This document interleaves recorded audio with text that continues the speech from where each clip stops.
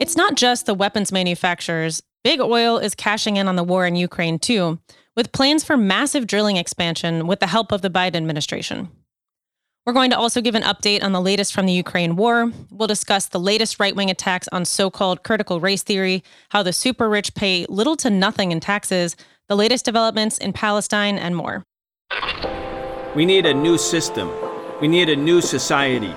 We need to demand that which may have sounded impossible even a few weeks ago, but is not only realizable, but an imperative necessity.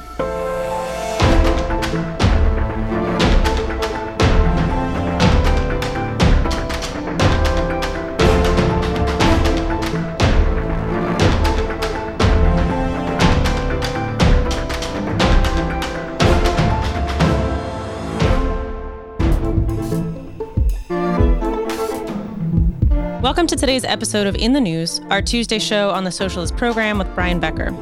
It's April 19th, 2022. This is an in-depth look at the biggest stories in the news right now, today, and this week. We look beyond the headlines and expose the distortions in the corporate-owned media. Video episodes of The Real Story are available on Breakthrough News, Wednesdays at 7 p.m. Eastern at youtube.com/breakthrough news. If you enjoy our show, please support this independent programming by going to patreon.com/The Socialist Program and subscribing. And register for our monthly seminar with Brian, which will be held this coming Monday, March 28th at 8 p.m. Eastern, 5 p.m. Pacific. Patrons can submit questions for Brian to address on the seminar and ask questions live during the discussion. This month's seminar will be an extension of the conversation that Brian and I had last Thursday on essentially the fact that the Ukraine war has created a new era in global politics. I'm Nicole Roussel, here with Esther Iverem, Walter Smolarek, and our host, Brian Becker. Esther Iverem is also the host of the radio show and podcast On the Ground at onthegroundshow.org. Make sure to check out On the Ground, which comes out weekly on Fridays. Brian, we've got to start with the new updates in the Ukraine war, what's going on there, just trying to see through the fog of war as best we can, and understanding what our role is here in the United States. Well, there is a flood of comments from members of the U.S. House of Representatives, the U.S. Senate, and of course the media itself, demanding that President Biden escalate the war, including sending troops into Ukraine, which of course will mean global conflict with Russia. But that chorus is growing ever louder. Let's start with a news clip. Esther, is this CBS? Right. CBS Face the Nation. Okay, let's listen. Senator Chris Coons. Members of the president's own party are starting to ask how long the U.S. should let Ukraine hold back the Russian army all on its own. The situation in Mariupol is both dire militarily and heartbreaking. The city doesn't exist anymore. Ukrainian Foreign Minister Dmytro Kuleba said today Russian seizure of the city could mean an end to future negotiations with Russia. Mariupol may be a red line. Ukraine says its embattled east will not be able to hold out much longer against the larger and more powerful Russian military without larger and more powerful Western weapons. The Biden administration is already rushing $800 million worth of military aid, including helicopters, howitzers, and ammunition. I would really like to hear the administration talk about winning and having a sense of urgency on getting these things there. Otherwise, this window of opportunity we have the next couple of weeks to really disrupt Russia's attempt to build up is going to pass. But Democrat Chris Coons, an ally of the president, says it's time for him to reconsider sending in U.S. troops, something Mr. Biden has repeatedly said he won't do. I think the history of the 21st century turns on how fiercely we defend freedom in Ukraine, and that Putin will only stop when we stop him. All right, Walter, that's clear that what the U.S. chorus, the U.S. pro-war propaganda chorus, is demanding is not negotiations, which could lead to a quick end to the war if Russia's very legitimate security concerns, meaning not having Ukraine enter NATO and not using Ukraine or other nearby countries as a staging ground for advanced missiles that target Russia. Those are legitimate security concerns, and the U.S. could come back to the negotiating table. Only they could do it. Zelensky has no room, really, to negotiate, even if he wanted to. But the U.S. doesn't want to negotiate. And all of these voices who are counseling Biden, including in a very public way, are not saying, let's get back to the negotiating table. They're like, let's win the war. Let's beat the Russians. It's kind of like, let's keep fighting. And we're going to fight until the last Ukrainian is dead. They don't give a damn about Ukrainian people or Ukraine. They want to win the war against Russia. This is a proxy war by the United States against Russia, and Ukraine is a pawn. Anyway, Walter, there's a lot going on again in Mariupol. We heard the Ukrainian foreign minister saying Mariupol no longer exists. This is a city that's gone back and forth over the last 8 years between being under the control of the independent people's republics, the Donetsk People's Republic and the Luhansk People's Republic, and then it was taken back by the Azov Battalion, literally the Nazi forces. Anyway, let's just talk about the latest in the Ukraine war from a military point of view. Yeah, very important developments going on the last few days. Russia has announced that they've taken control of essentially the entirety of the city of Mariupol, but there is still fighting taking place at essentially one massive steel plant in the city, the Azovstal steel plant. And by all accounts, both the Russian military, the Ukrainian government, the Western media, I mean, there's no controversy about this. The last remaining defenders of Mariupol, the people who are holed up in the steel plant, are members of the Azov Battalion. These are, as you said, Nazis. That's no exaggeration. I mean, these are like swastika, Hitler saluting Nazis. And yeah, I mean, they're among the most ideologically committed fighters, and so they are the last to surrender in this case.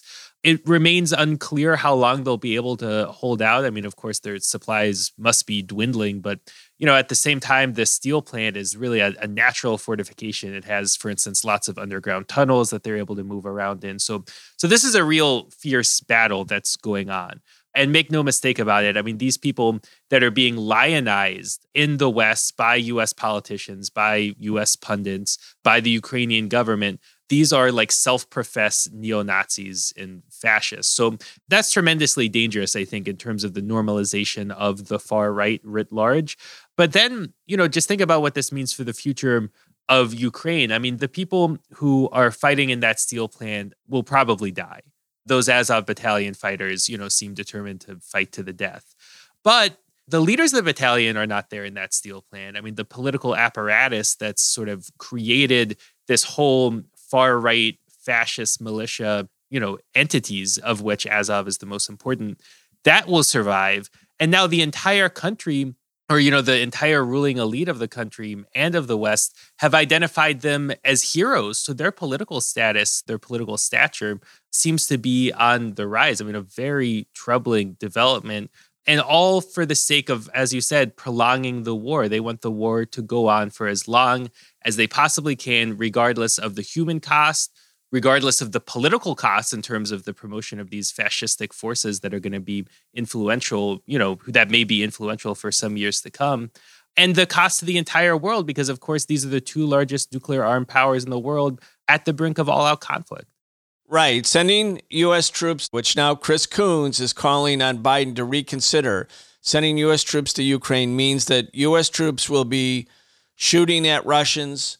Russians will be shooting at Americans. They'll be shooting at each other's aircraft.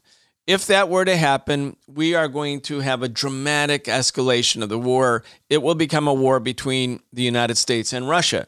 Now, since the dropping of the atomic bombs in Hiroshima and Nagasaki in 1945, there's been no major war in Europe, certainly, between nuclear powers. The whole struggle of the peace movement in the 1950s and 1960s and 70s and 80s in Europe was to prevent a return to global conflict, meaning global war, world war. But the difference this time, of course, will be that all the main adversaries, the United States and Russia, will have nuclear weapons. And if one side starts to lose and neither side will accept defeat, then what's the answer? What's the answer if your side is starting to be defeated? Because the American members of the Senate and the House are saying we must defeat Russia. We can do it. We have to escalate. So what happens if Russia says, well, we're not going to be defeated? We are a country that has 5,000 operational nuclear weapons, and we're not going to have happen to us what Hitler tried to have happen to us in World War II. We're going to fight, and we're going to launch a counteroffensive. What does a counteroffensive look like in the modern era? It looks like not simply troops moving to the west or to the east in a counteroffensive. There are weapon systems that are advanced weapon systems, including nuclear weapons. So for people in the United States, you should be making it crystal clear to your members, they're not really your members, but the members of Congress who say they represent you, and say clearly all of this talk about escalation is really not only cavalier and provocative, it's the most catastrophically dangerous move that the U.S. could possibly make. And they're bringing the world to the brink of a nuclear catastrophe. And the alternative would be simply to have a negotiated agreement whereby Ukraine becomes a neutral country. I mean, the outlines of a peace deal are crystal clear. But actually, and as you can hear, Esther, these people who are on TV, again, you listen to the shows, you know, they don't want peace. They want an escalation. Well, I have to say, increasingly, it's very difficult to listen to the shows. It's a real sacrifice. During the week, I cannot listen to, but on Sunday morning, I make a little bit of a sacrifice to listen to some. And when I heard Fareed Zakaria on Sunday, like we said during our meeting earlier, he sounded like he was a general commanding the forces and making decisions about what the U.S. should do. So let's play a little bit of his clip.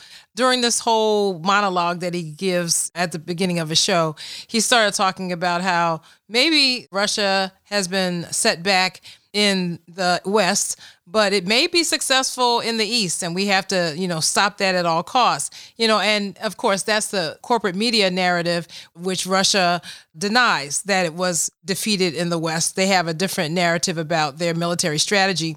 But in any case, let's listen to him talk about, what the U.S. should do to keep ramping this up.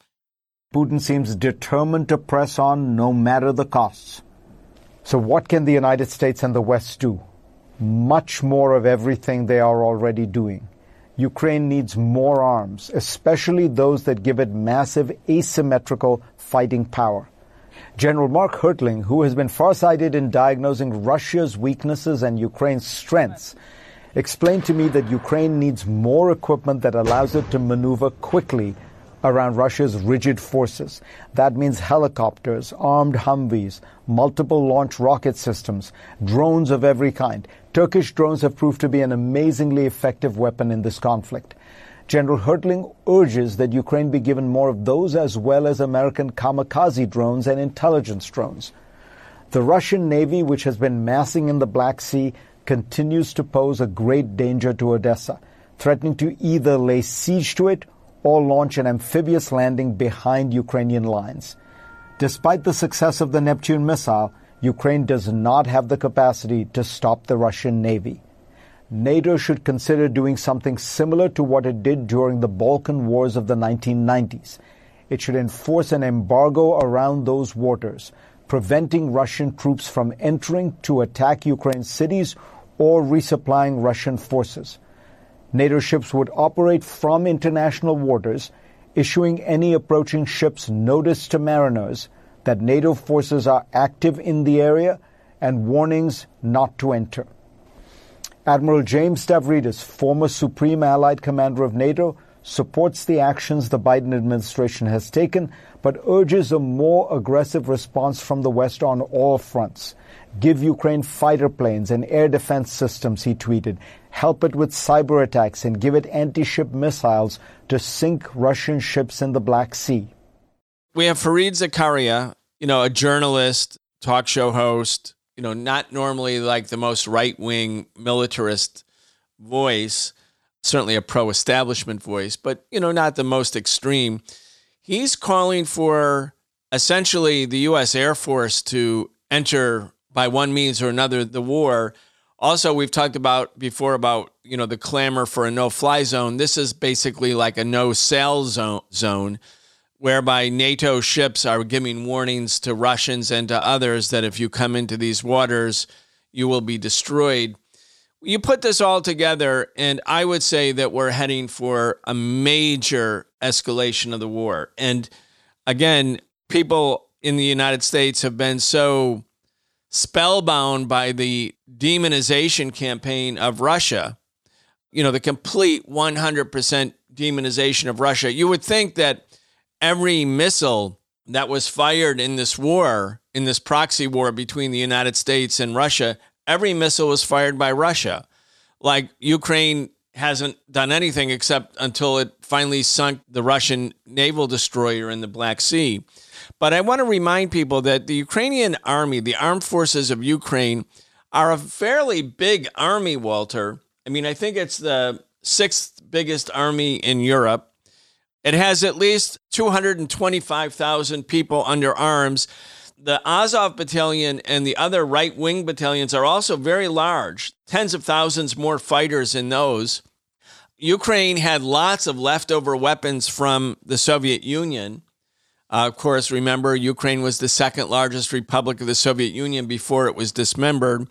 At the beginning of the war, the Ukrainian army the armed forces of Ukraine had 3,040 tanks and armored personnel carriers, 2,800 plus self-propelled and towed guns, 550 multiple launch rocket launchers. They have a powerful system. And since the coup in 2014, Walter, certainly the military forces associated with the National Guard, the Azov Battalion, and other armed forces of Ukraine, they've been getting lots of combat experience because they've been at war against other Ukrainians in the eastern part of Ukraine, a war that took the lives of 14,000 plus people. And I think everybody acknowledges that number. It's not like a made up number, but they're not considered to be like Ukrainians who died because they're Russian speaking or they were part of the Donetsk or Luhansk People's Republic. Anyway, this is a fairly advanced military operation that Ukraine has. And again, for the last 4 months, the U.S. is pumping billions of dollars more weapons into Ukraine.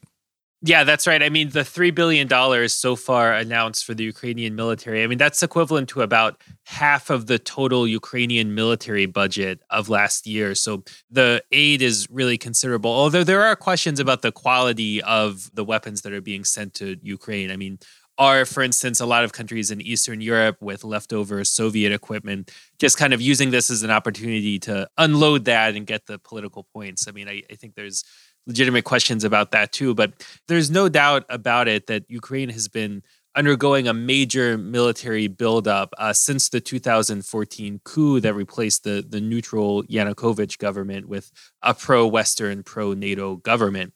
So, I mean, I think that the fighting could drag on for a long time. I mean, there's no way to be totally sure. Of course, a lot of Ukraine's military equipment has been destroyed, but then it's a question of, how much has been replenished essentially by the intervention of these NATO countries. So this is something that could seriously drag on, seriously escalate, and cause enormous loss of life, which is completely fine for the NATO countries because as long as the war continues, in their eyes, they're winning. The trend lines are in their favor. One last point that I wanted to make about that Fareed Zakaria clip that we listened to. He cited the wars in the Balkans in the 1990s as precedent for this like naval blockade idea that he's proposing. But what that reminded me of was the Cuban Missile Crisis. I mean, this is what Kennedy did in response to the Soviet Union stationing missiles in Cuba. He declared what he called a quarantine, a naval quarantine zone, and deployed the U.S. Navy to essentially surround Cuba. I mean, surround a sovereign nation and say, if any Soviet ships enter these waters, we will blow them up. We will prevent them from entering. And that was the closest, I mean, historians agree, that was the closest that humanity has ever gotten to a nuclear war, to the annihilation of all human life on the planet. That's the kind of things, that's the kind of tone that these people are taking, that these war hawks are taking. I mean, the language harkens back to the most dangerous moment, perhaps, in human history. And, Walter, I think that figure is actually a lot higher in terms of what the U.S. is committed to Ukraine, because we're talking about more than $13 billion committed in early March. And then they're adding to that another $3 billion. So people are using the figure $16 billion committed to Ukraine for this military buildup when, we cannot get Build Back Better or other types of things here at home. The other thing is that Russia is very clear about the fact that it will shoot down or destroy any types of equipment coming into Ukraine. So we know that this has already happened. And so we wonder how much of this $1 billion that will be paid to arms manufacturers, the military industrial complex, will just get destroyed and blown up. And this huge army that Ukraine has was amassing at the dividing line between, I guess, Ukraine and the self-declared republics before the invasion happened. And that's one reason why Putin said he was going in, because this huge army was amassing there for what Russia thought was like a final assault to just basically run over these republics. Yeah, we don't know. That's certainly what the Russians are saying. The whole timing of the decision, Walter, I'm going to come back to you. And then Nicole, I want to go back to you and talk about some of the journalists who are off script, so to speak, when they're coming back from Ukraine and talking on Western media, but are telling a story that's very different from the dominant narrative. But Walter, let's go back to the timing of the Russian decision, because the Russians said in November, December, we have red lines. We're not going to let you cross the red lines. The red lines are Ukraine can't be into NATO. We want a firm guarantee that that's not going to happen. We don't want Ukraine to be a staging ground or any of the other nearby countries for advanced missiles. That was the red line.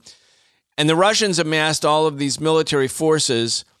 And then the U.S. started predicting that an invasion was coming. We've talked about this before, but I want to go over it once again. The U.S. predicted very clearly that there's going to be a Russian invasion. And the Russians said, no, we're not going to do it. The Russian Foreign Ministry spokeswoman even made jokes about it. She said, there's going to be an invasion for sure. Please let me know so I can change my vacation plans. They were being very cavalier about it. And then they invaded. And we're getting reports from some forces who are closer inside of Ukraine and also inside of Russia that the decision to invade, while it was obviously well planned in meaning that there was obviously a contingency plan, that the Putin government was still holding out for the West to come to the table and agree to the Minsk Accords, which would give semi-autonomy to the Eastern republics, have basically a ceasefire, something that the Azov Battalion and then later Zelensky, under the pressure from the Azov Battalion, sort of renounced. Originally, he had been for it.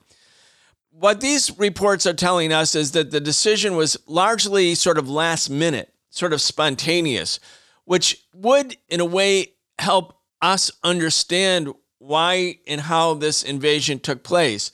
Esther's making the point that the Russians are at least saying that they got credible evidence that there was going to be an effort by the Azov Battalion to completely retake the eastern part of the country. They had retaken Mariupol, so that would be to retake the Donetsk and Luhansk and other parts of the Donbass, and that the Russians could not let that happen, that this would make the Putin government perceived to be exceptionally weak in the face of these obviously right-wing attacks against Russian-speaking, ethnically Russian parts of the population, which, again, for 8 years, Putin had refused to recognize the Donetsk or Luhansk People's Republic as independent republics.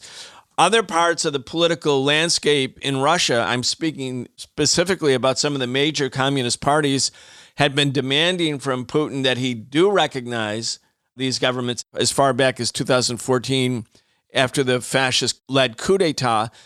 Anyway, the timing has been perplexing to us, Walter. We're not a fly on the wall. We don't know. We're trying to make the best assessment. Maybe the Russians were just trying to take the West by surprise. Obviously, if the Americans thought the Russians were going to invade and weren't doing anything, as we've said over and over again, weren't doing anything to really stop it, it makes you wonder what the game was. And let's sort of sort through or consider what some of the options are.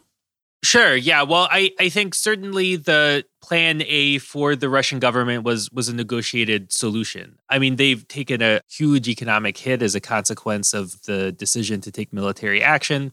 And of course, they would have liked to have avoided that and have sorted out these crucial issues at the negotiating table, which is what they kept pushing for in the months leading up to the invasion. And so since NATO showed absolutely no interest in engaging in those negotiations, nor did the Ukrainian government, which really is controlled on these critical matters by the NATO and Western powers, they proceeded with a military operation. It was a military operation across the entire territory of Ukraine. There was an invasion in the south, in the east, and in the north of the country, with a huge number of troops aimed at the capital, Kiev. Not enough to take the city under traditional military doctrine, which states that you need 3 times as many soldiers as the number of soldiers that are defending if you're attacking and trying to take a city, but still a very considerable military force. And it seemed like the logic behind such a move was that a shock that big, a surprise attack, and one that takes place across the entirety of the country would be so great that the Zelensky government would be unable to survive politically. In other words, by making a big enough move militarily, it creates a shock politically significant enough to dislodge and disperse the government. In its place, Russia could have expected to install a new government composed of political leaders that are sympathetic to it, or at least favor a neutral, non-aligned foreign policy, of which there are many in Ukraine. I mean, for a lot of its post-Soviet history, the Ukrainian people have elected pro-Russian, or at least, not pro-Western governments into power prior to the 2014 coup, the Yanukovych government, right? I mean, that was, while it was a corrupt government that became unpopular over time, it was a democratically elected government. The main opposition party, which has now been banned and all of its leaders arrested, they were, considered to be quote unquote pro-Russian. They didn't support the pro-Western path of the current government. So there are all these forces that exist in Ukraine who could conceivably have made up a government with some kind of legitimacy in the aftermath of the dispersal of the Zelensky government. But that didn't happen. The Zelensky government was able to remain in power with the backing of these, ultra-nationalist fascistic forces internally and the backing of the United States and its junior imperialist partners externally. And so now the war seems to have entered a new phase where the fighting is taking place in the east. The Russian military has withdrawn from the north of the country, from the areas surrounding Kiev, as well as the areas around Cherniv and Sumy, 2 other important cities in the north. And those soldiers are being redeployed to the Donbass, to Donetsk and Lugansk. The fighting around Mariupol is in its, probably final stages.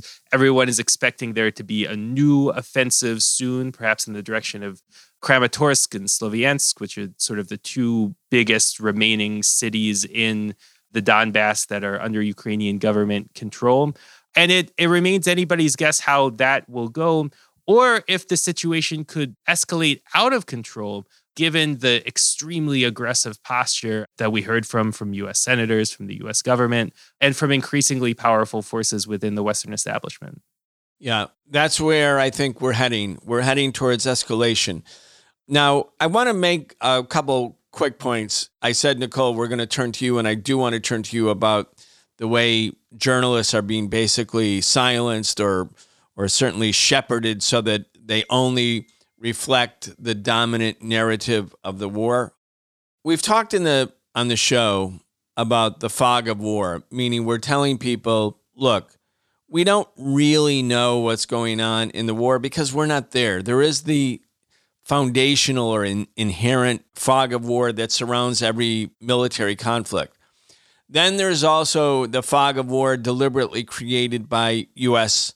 propaganda or the propaganda of any state, because the states that are engaged in combat have they're all waging an information war. The information war is very, very impactful because public opinion matters. And so public opinion is shaped by information.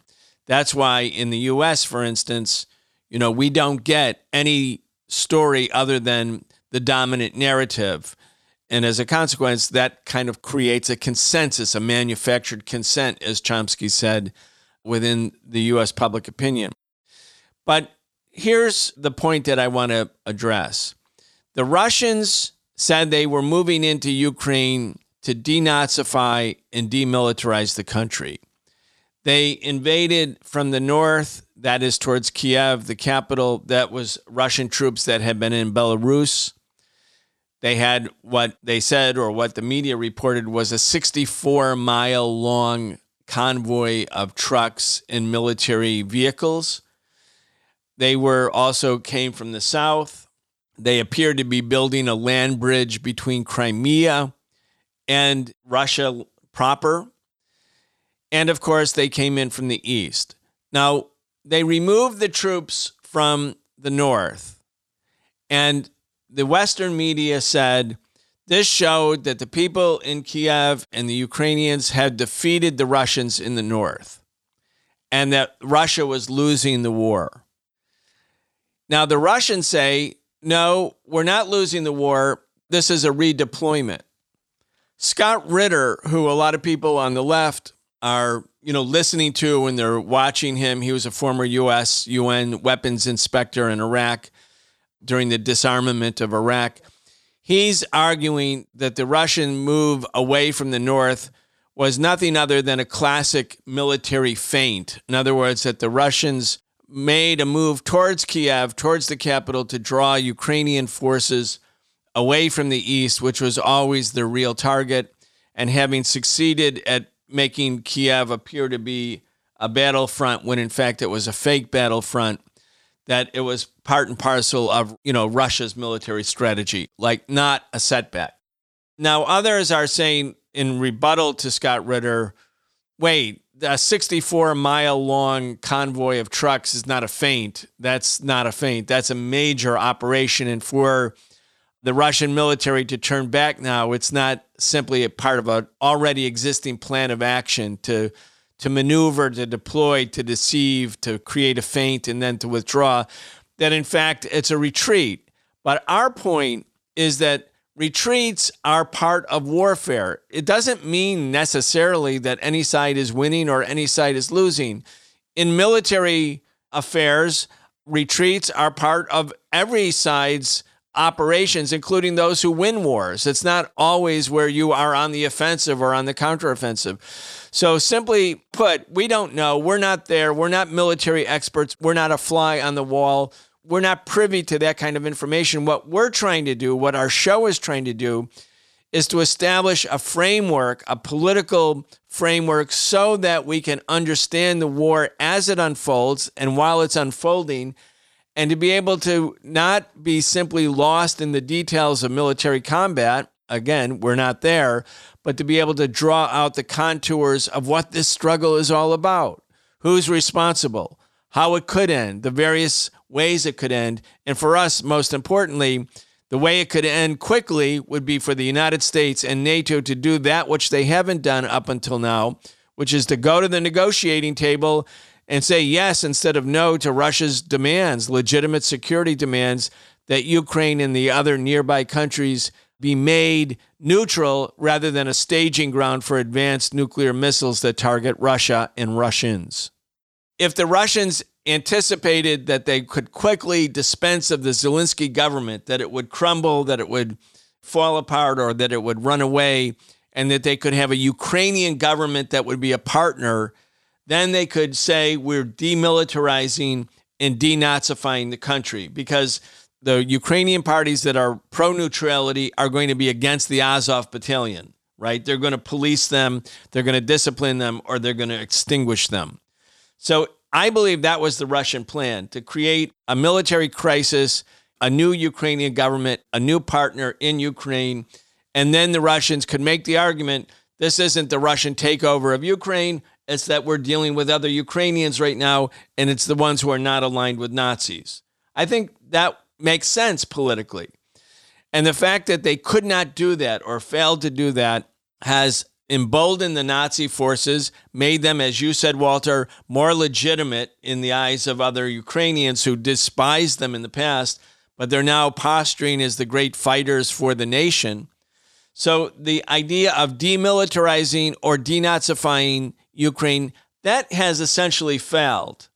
That part of the Russian invasion has essentially failed because the Russians are saying we're not going to take over Ukraine. We're only interested in the Donbass. That means the government that exists after this war is over in Kiev is in all likelihood going to be very, very close to the U.S. and very, very associated with the Azov fascist forces whose political fortunes have, in fact, increased, been improved as a consequence of this fighting.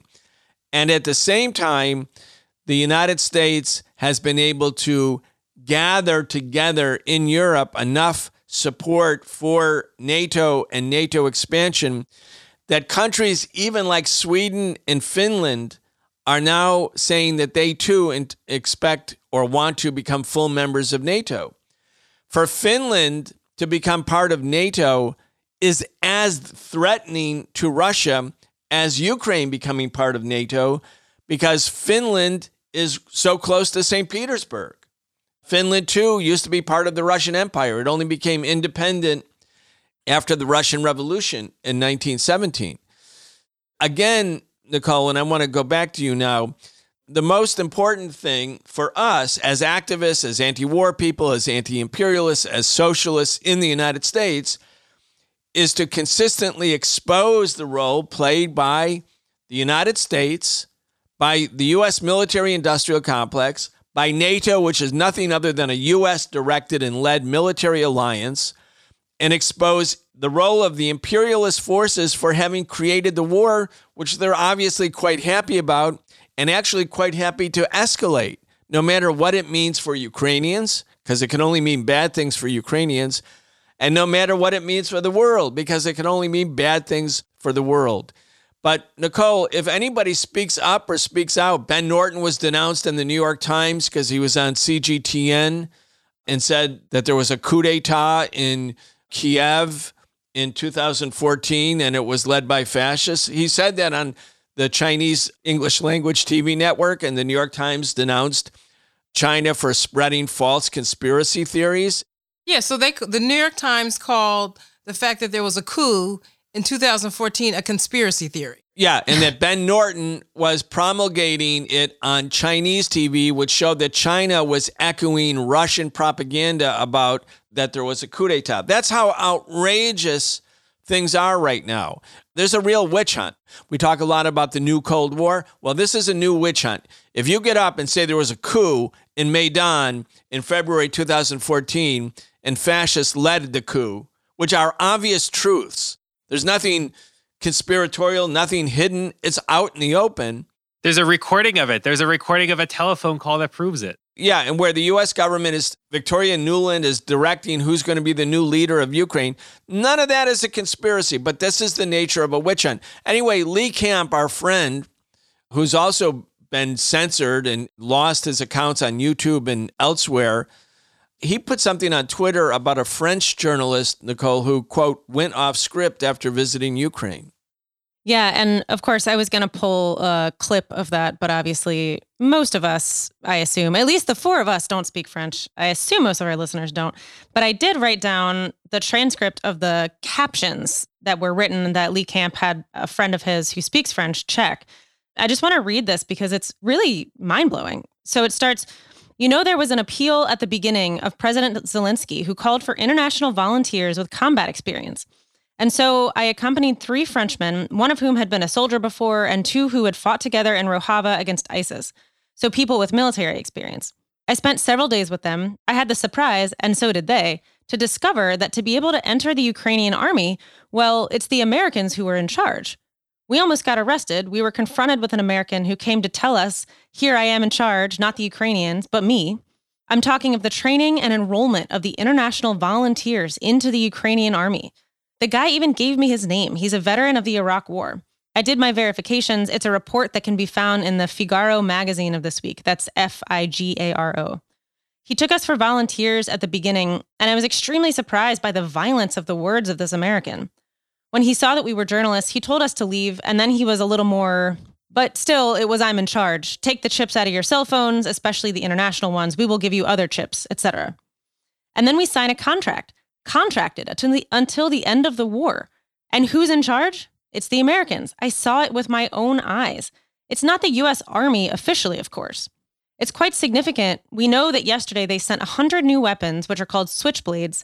There's some sort of drones that are fired by mortar, then that can be remotely controlled. So new weapons. Officially, they have done it and they're going to do it. They have been there. That's the truth. I had the impression, beyond the romantic aspect of this war, I thought I was with the international brigades, and I found myself facing the Pentagon.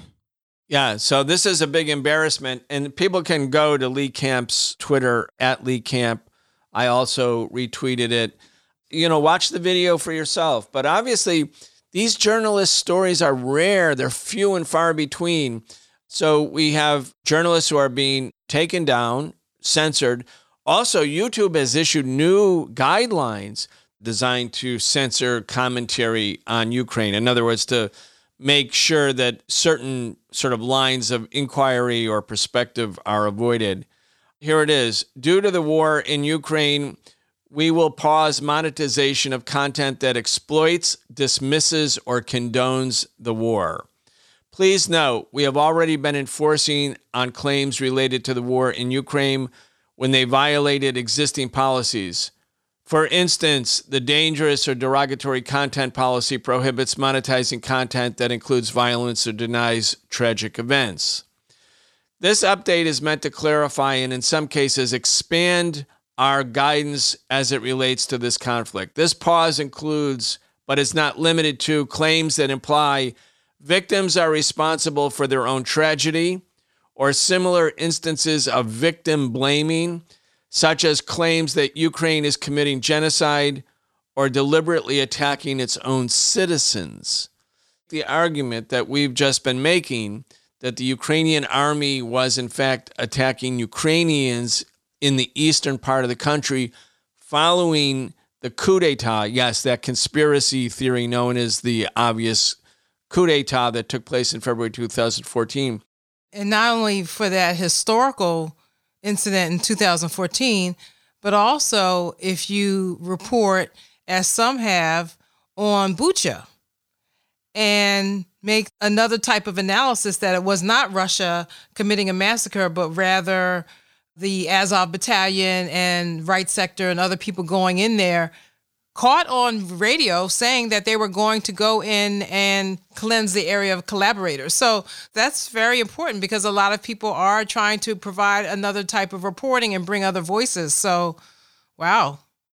Let's turn, we've spent a lot of time so far in the war, but there is another element to the war, which is how it's being used by capitalists generally.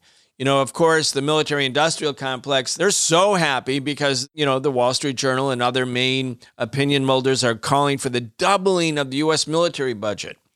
Doubling the budget. It's already at $800 billion a year officially.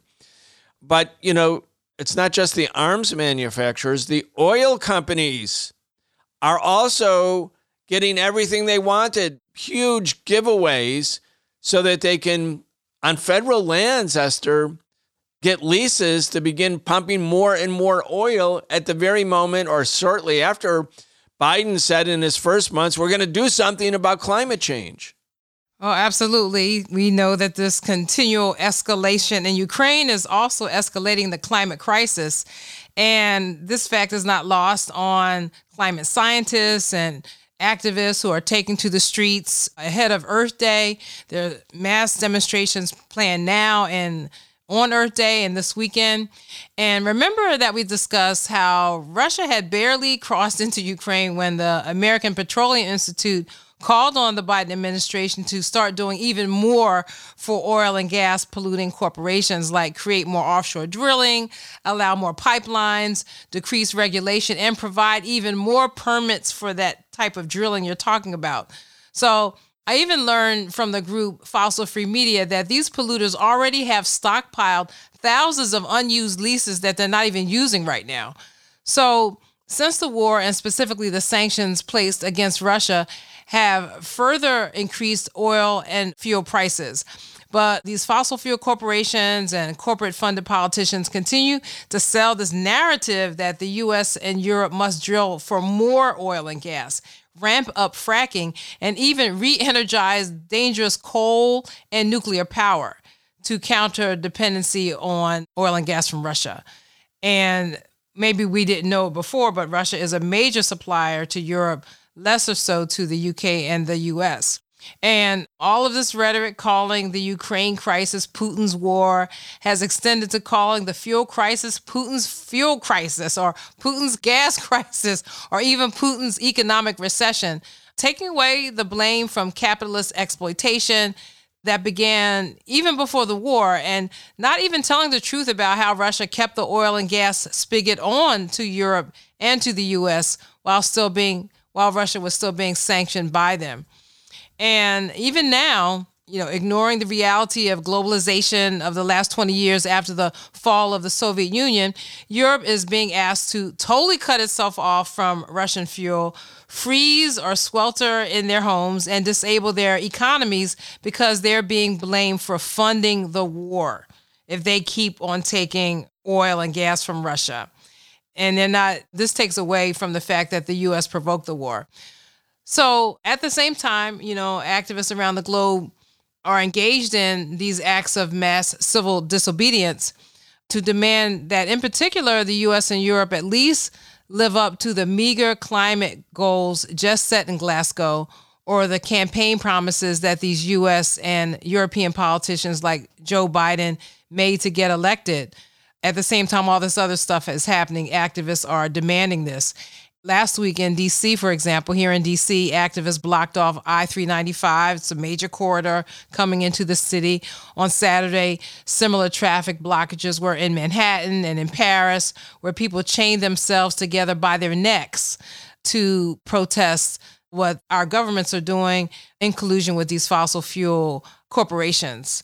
So the other thing that happened over the weekend is that the Biden administration, late Friday, late in the news cycle so that maybe people wouldn't notice it, they announced that the Bureau of Land Management will resume oil and gas lease sales on public lands, even though as a candidate, he said that these leases would end. And the Biden administration is claiming that they must resume the leases to comply with this 2021 federal injunction that blocked them from enforcing a temporary pause that they had created. But activists say that, they don't have to abide by this so-called federal injunction. They don't have to, because he has the power as the executive to consider the climate an emergency. All the fires and floods and air and water pollution, all these things that are happening right now can be considered emergencies. And he doesn't have to, he could continue to fight this type of expansion of leasing. But right now he's not doing that. So the Ukraine war is very good for ExxonMobil, very good for Chevron, very good for the arms manufacturers, very bad for the people in Ukraine, very bad for Russia and Russians, certainly bad for U.S. consumers. And if the war escalates, which is clearly where the dominant political forces in the U.S. want this to go, they want to escalate, this war is only going to get worse. Let's go on to another story. It's related to the military, Nicole. It was a front page. I saw it on the front page of the New York Times. It may have been in other media. It's like the untold costs or psychological costs on drone pilots of drone warfare. Again, it's an interesting way into the topic, like what's actually happening in the lives of drone operators who are, watching people for months, watching them with their kids, getting the order from the customer, as they say, and then at a certain day, on a certain hour, killing them. And sometimes they're the target, sometimes they're misnamed. Anyway, people are going through profound crises, these operators. But when you think about drone warfare in general, who's getting attacked, how many people are getting attacked, how many countries are being attacked, the nature of war making and war fighting itself, it's a very huge issue. This is one interesting way into the conversation, but it's a non-comprehensive way of discussing it. Anyway, let's just talk about the story as it's come out in the last couple of days. The New York Times article is called The Unseen Scars of Those Who Kill Via Remote Control. And the sort of summary right at the beginning, Captain Kevin Larson was one of the best drone pilots in the United States Air Force. Yet, as the job weighed on him and untold others, the military failed to recognize its full impact. After a drug arrest and court-martial, he fled into the California wilderness. This whole article really paints the picture of how awful, how soul-crushing, soul-wrenching it is to operate these drones. But of course, the reason that that's the case is because of the way that these drones are being used, right? And it doesn't really address that. But let's talk a little bit about the psychology of it first. They interviewed Neil Schoeneman. He was a drone sensor operator who retired as a master sergeant from the Air Force in 2019. He said, quote, "In many ways, drone warfare is more intense. A fighter jet might see a target for 20 minutes. We had to watch a target for days, weeks, even months. We saw him play with his kids. We saw him interact with his family. We watched his whole life unfold. You're remote, but also very much connected. Then one day, when all the parameters are met, you kill him. Then you watch the death. You see the remorse and the burial. People often think that this job is going to be like a video game, and I have to warn them, there's no reset button." The article goes on to talk about unrelenting stress. Several former crew members said people broke down, drinking and divorce became common. Some left the operations floor in tears. Others attempted suicide. The main person profiled, Captain Larson, who I mentioned, he tried to cope with the trauma by using psychedelic drugs, which became another secret he had to keep. And so just to be clear, these drone operators are going home every day. These aren't fighter pilots, who are stationed overseas and who are flying a plane. These are people who are going into an office and doing this work and monitoring people. And then once someone else tells them it's time, then they shoot them. The language there is interesting too. It's very revealing in some ways. The people who order the killing are called customers. Mm-hmm. It is. And the customer is named in the article as could be a ground force commander, could be the CIA, could be a classified special ops strike cell, special operations. And some examples of the way this looks, one drone operator was pressed to fire on two men who were walking by a river in Syria, saying they were carrying weapons over their shoulders. That's what the customer said. The weapons turned out to actually be fishing poles. And though the crew member was told that the men could still be a threat, he actually was able to persuade the customer in this case not to strike. But another was ordered to attack a suspected Islamic State fighter who was pushing another man in a wheelchair on a busy city street. And the strike in that case killed one of them and killed 3 passersby. Meanwhile, these crew members, these drone operators, they're filing civilian casualty reports, but the New York Times says the investigative process was so faulty that they rarely saw any impact, and often they would not get a response at all. So there's more than 2,300 people who are currently doing this, currently assigned. And by 2012, the Pentagon was, the New York Times says they had developed a seemingly insatiable appetite for drones, and the Air Force was struggling to keep up training people. Because you still have to operate, you're not just pushing a button, you still have to operate the drone. You still have to understand, how that works. And in 2012, the Air Force started turning out more drone pilots than traditional fighter pilots, but still wasn't meeting the demand. So obviously this is taking a huge toll on people. You can read the article and find out more about the main figure, Captain Larson. His marriage fell apart. He was put on trial, facing a possible prison term of more than 20 years. But because these roles aren't considered, you're not even considered a combat vet because you're not physically there. But, these are all blurred lines, right? If you're a fighter pilot, you're not physically on the ground either. But these drone operators aren't considered combat.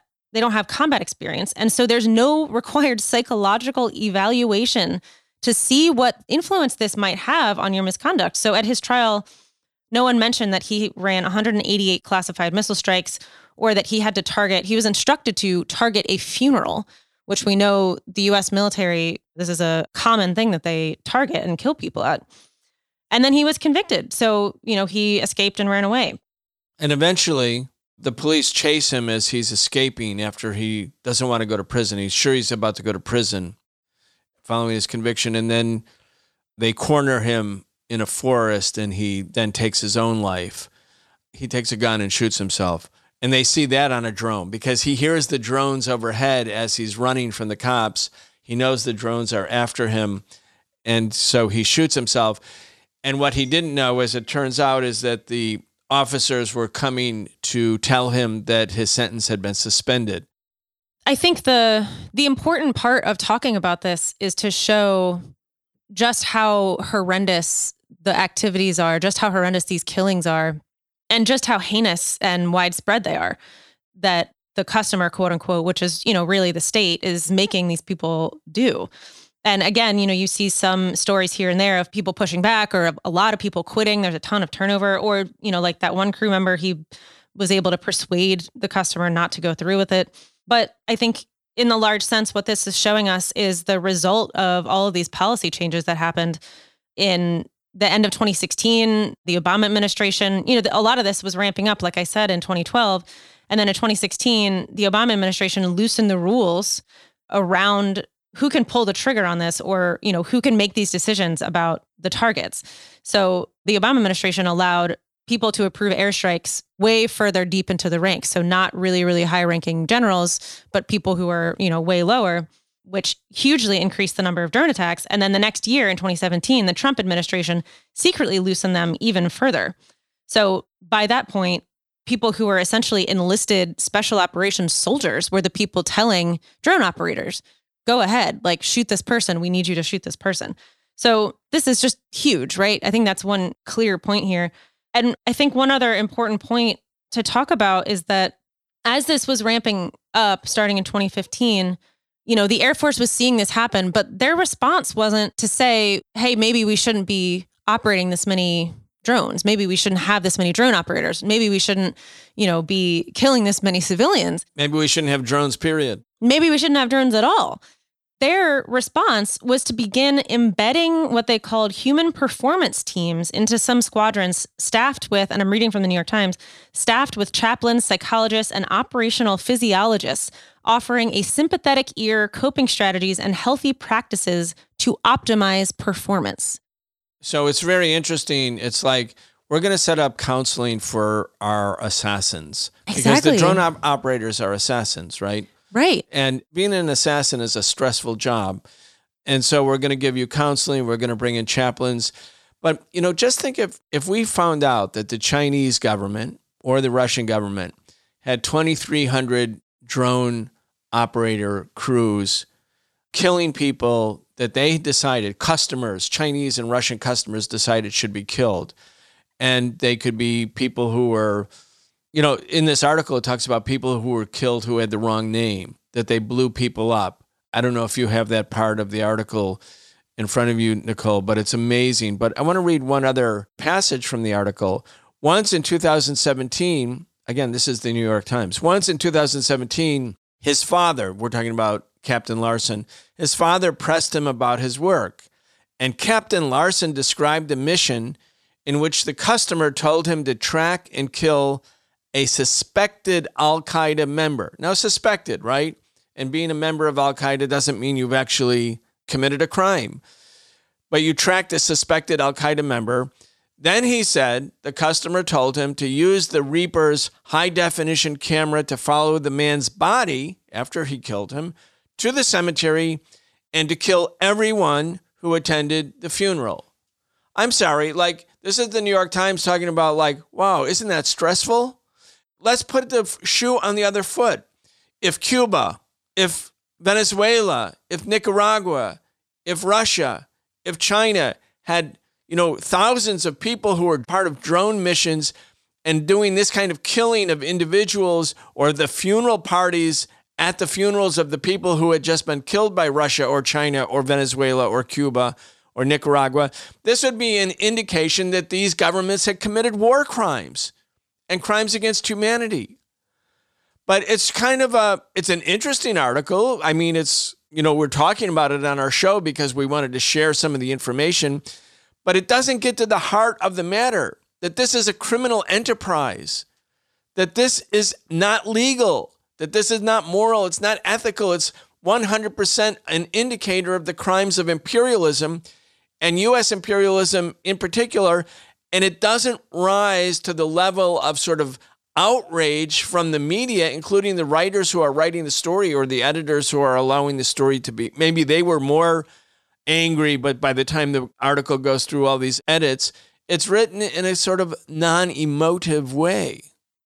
One drone operator, he said his team tracked a man in Afghanistan who the customer said was a high-level Taliban financier.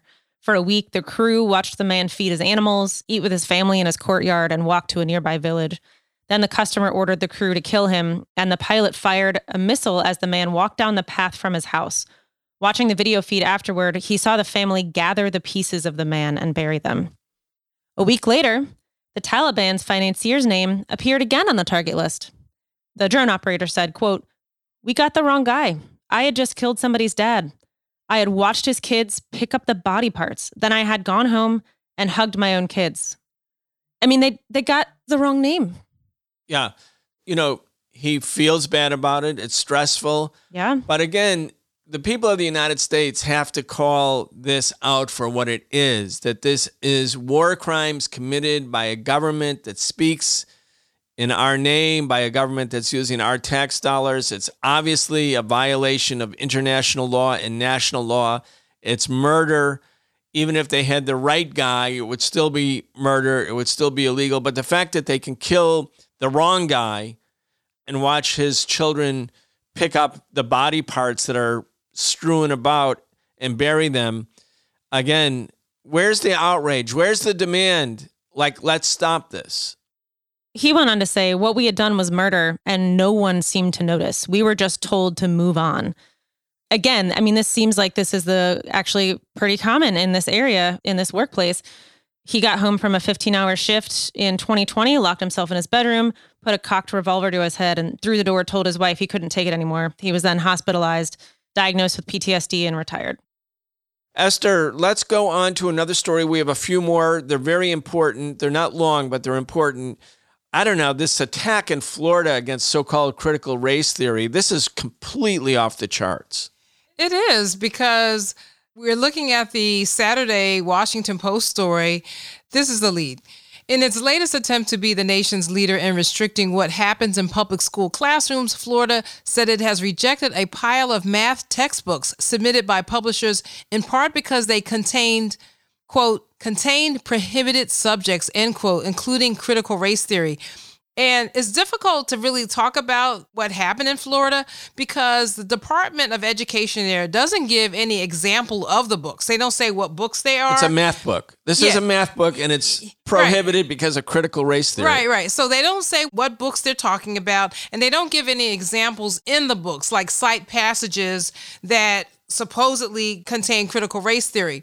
So I read a little bit more of that article and one that was linked to it.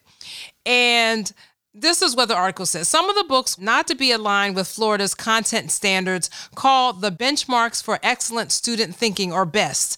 But others, the department said, were rejected for the subject matter.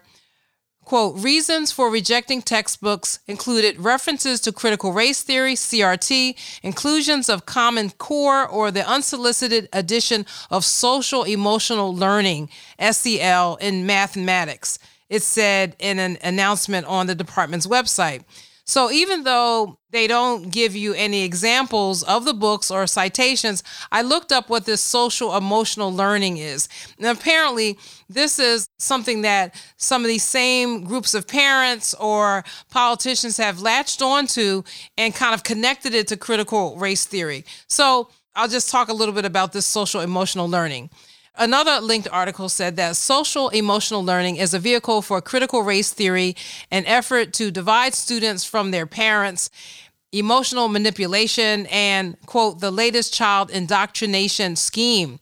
Social emotional learning is a vehicle for critical race theory, an effort to divide students from their parents. These are things that activists are saying, these really right-wing activists are saying about this effort.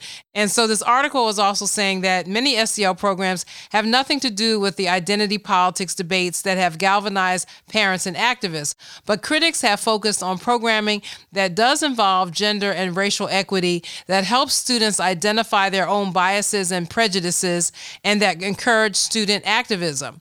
And so because apparently these books may have references to this type of curriculum, they're being banned. I mean, I was at a loss to figure out how a math book could include this. But then I started thinking about, well, maybe they talked about like the black tax, like what happens if you're black and you're in an impoverished neighborhood and you have to pay more for housing, or you have to pay more for transportation. I was trying to figure out what examples could there be in math books, but they don't have any examples. So, maybe at some point this will come out and we could kind of explore it more on the show. But like you said, these are math books and not history books. And I would only hope that when I was in school, I had some math problems like that helped me to break down the inequities in society. I can't imagine that was there, but who knows? We'll have to see. Again, this is the whole witch hunting project that's going on in the United States. The bourgeois liberalism and the right wing in America always accusing the other side of being politically correct. But this is the whole sort of foundational element of the United States. If you speak and do anything that's outside of the accepted dominant narrative, you're considered to be, like marked for destruction.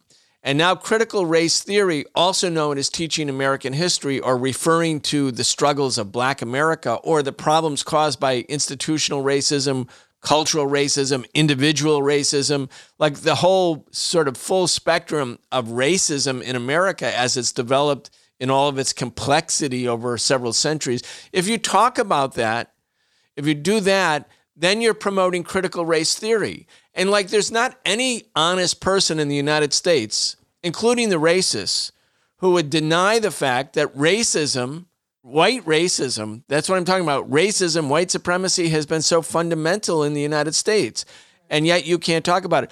This is the land of witch hunts. I mean, the Salem witch hunts where women were, burned at the stake or hung, those were in 1692, 1693. I mean, this is like 400 years now of the United States engaging in one witch hunt after another. And again, going back to the New York Times, witch hunting journalists, including Ben Norton, because he appeared as a guest on CGTN, the Chinese TV, and said that there was a coup d'etat in February 2014 in Ukraine. That's where we are right now. If you speak and say obvious truths, you have crossed the red line. Yeah, and I also related to the discussion we had about the Black educator who was working just across the bay here in Eastern Maryland, who was fired from her job for trying to basically, like you said, to teach history and to give assistance to Black students who had been discriminated against in that school district. And the thing that I remember about that article is the fact that there were parents who wanted to dispute what happened to George Floyd, who wanted to basically say, well, no, we cannot teach that these people are victims of any kind of abuse. They're criminals. And that they are, they don't deserve any type of sympathy from us. And to me, it's fascism. It's really a real chilling development of parents who do not want their children to be taught anything about anti-racism because they want their kids to be taught racism. Yeah. And they're doing a great job at home, I'm sure. All right, we have two final stories. Of course, Liberation News at the end, but one brief update. Walter, the latest on Palestine. Yeah, that's right, Brian. Well, last Friday, Israel carried out a horrific attack on the Al-Aqsa Mosque, one of the holiest sites in the Islamic religion and a national symbol of the Palestinian people. During worship, during the month of Ramadan, a massive group of Israeli police officers raided Al-Aqsa Mosque, wounded over 150 people who were there. I mean, this is a clearly calculated provocation to double down on the repression of the Palestinian people that has been escalating in recent weeks. In the 1 week prior to this raid on Al-Aqsa Mosque, Israeli forces had killed 11 Palestinians as part of this crackdown across the occupied territories against essentially resistance activities. So, big groups of Israeli soldiers or police officers will go into Palestinian areas. They're, looking for people who are accused of being part of the resistance and injure and kill a lot of people in the process. So this is something that looks set to continue, as is the Palestinian people's resistance. It's destabilizing the Israeli government. I think that's important to note. The government of Naftali Bennett, who's this ultra-right, fascistic character, it had already lost its majority in parliament. It only had a 1-seat majority, and one member of the coalition quit for an obscure theocratic reason. Essentially, she objected to the distribution of bread at Israeli hospitals during Passover that don't conform with Jewish religious law. So they already didn't have a majority in parliament. And the United Arab List, also known as RAM, one of the Palestinian parties that, oddly enough, is actually part of this governing coalition in Israel, which is sort of an anybody but Benjamin Netanyahu coalition, they've suspended their participation in the government too, which it's unclear if that's going to remain in place, if that's going to become permanent, or if this is just a temporary suspension. But I mean, this could actually bring down the current government. Now, the people poised to take advantage of that are Benjamin Netanyahu's party, the right-wing, extreme right-wing Likud party has been gaining in the polls. But yeah, I mean, this is really profound events that are happening both in terms of the scale of the brutality and the political shockwaves that they're causing. All right, let's go on. We're going to keep watching that things that could be rapidly escalating because of Israeli repression against the Palestinian people. We'll keep our eye on that in the next week or two. Walter, let's go on with the big stories from Liberation News. Yeah, that's right. Well, keeping with our theme from earlier in the show, one article that I wanted to highlight is titled U.S. versus Peace. Biden floods Ukraine with more weapons, eyes NATO expansion. It summarizes, provides some more details on the escalatory actions that we were talking about that the Biden administration has been taking. I also wanted to recommend an article titled Charges Drop for Women Accused of, quote, Murder for Abortion, but Danger Remains.